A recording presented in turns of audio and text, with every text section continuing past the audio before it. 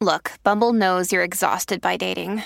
All the must not take yourself too seriously and 6'1" since that matters. And what do I even say other than hey? Well, that's why they're introducing an all-new Bumble with exciting features to make compatibility easier, starting the chat better, and dating safer.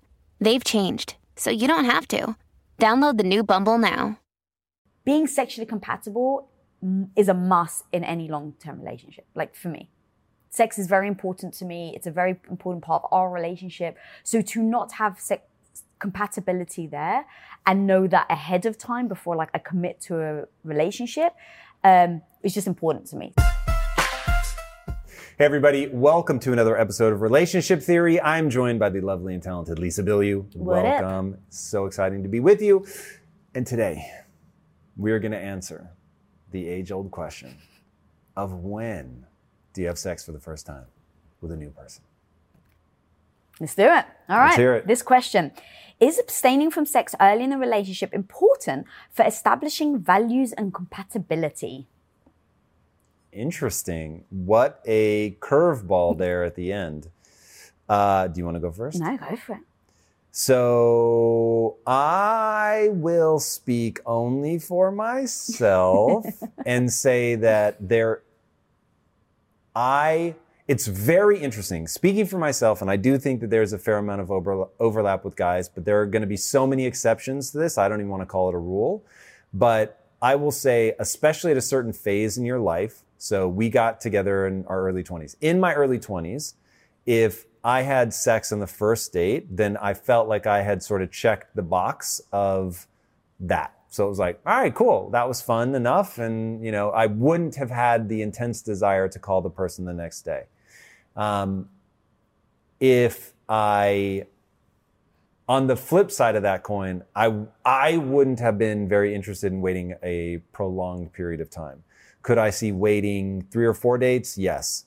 Much more than that. And I personally would have, there would have to be some real, like I would have to feel such an intense sense of connection with them to like feel like I knew them and understood and like could get behind whatever it was that mattered to them that much. But because for me, a key part of any relationship is going to be heat, like that real, just like the joy of that real early beginning is that just that really intense sexual chemistry. It is a very fun phase that you go through.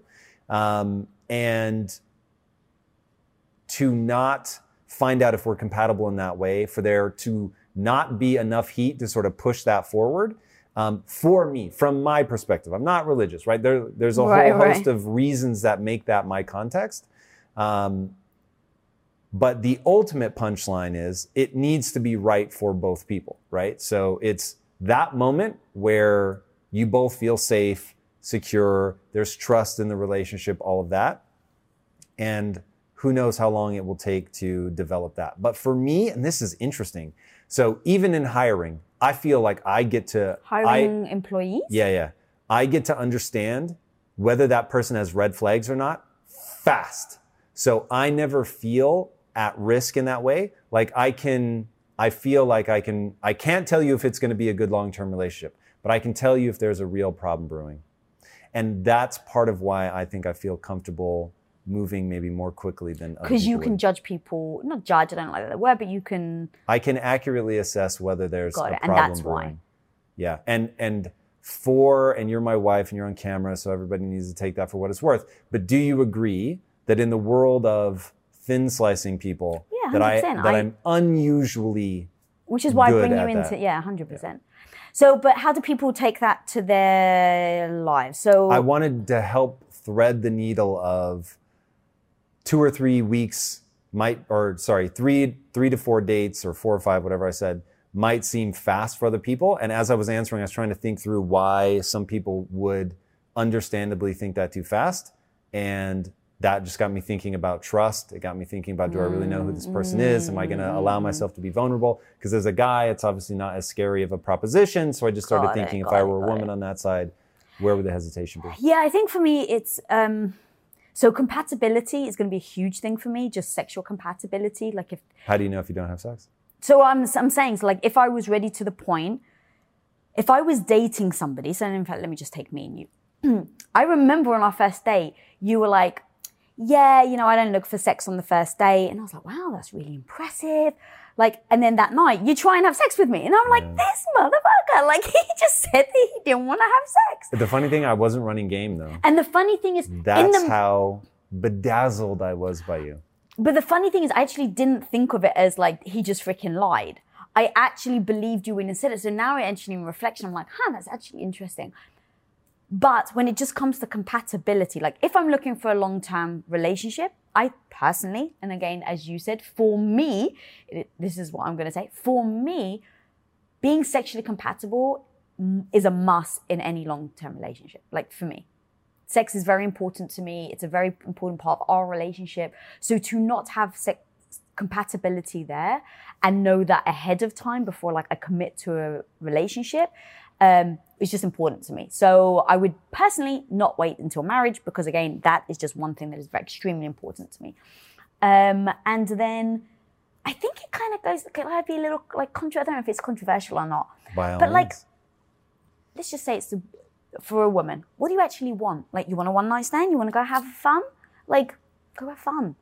You know, like men talk a lot about like one night stands, but for women, like again, for me, it's like, well, what am I looking for from this person? Am I just wanting a fling? Great, I'm going to jump into bed with them and have some fun and there you go. But if it's a long-term relationship, I think I would take it slower. I think I would, because sex isn't the primary thing for me of why I'm with that person, why I'm communicating with this person, why I'm texting them, why I'm calling them.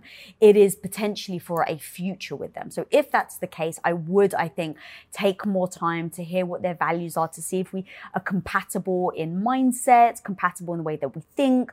And then I think I would then build the trust to then have sex. But if I'm just personally looking for a fun time, then I don't need values or compatibility. I just need a fun night. Safe, of course. But so again, I think it goes to what you're looking for and then where that comfort level is for the individual. Because if you're having sex, in order for them to value you, that's obviously a disaster waiting to happen. So just really thinking through what the reason is of why you want to have sex with them and then just own the reason. It's a very good answer. This is... it's really an interesting, sort of scary question when I step outside of us as the people doing it. And I think about like, if we had kids, you know, what would my advice be to my 21-year-old son or daughter?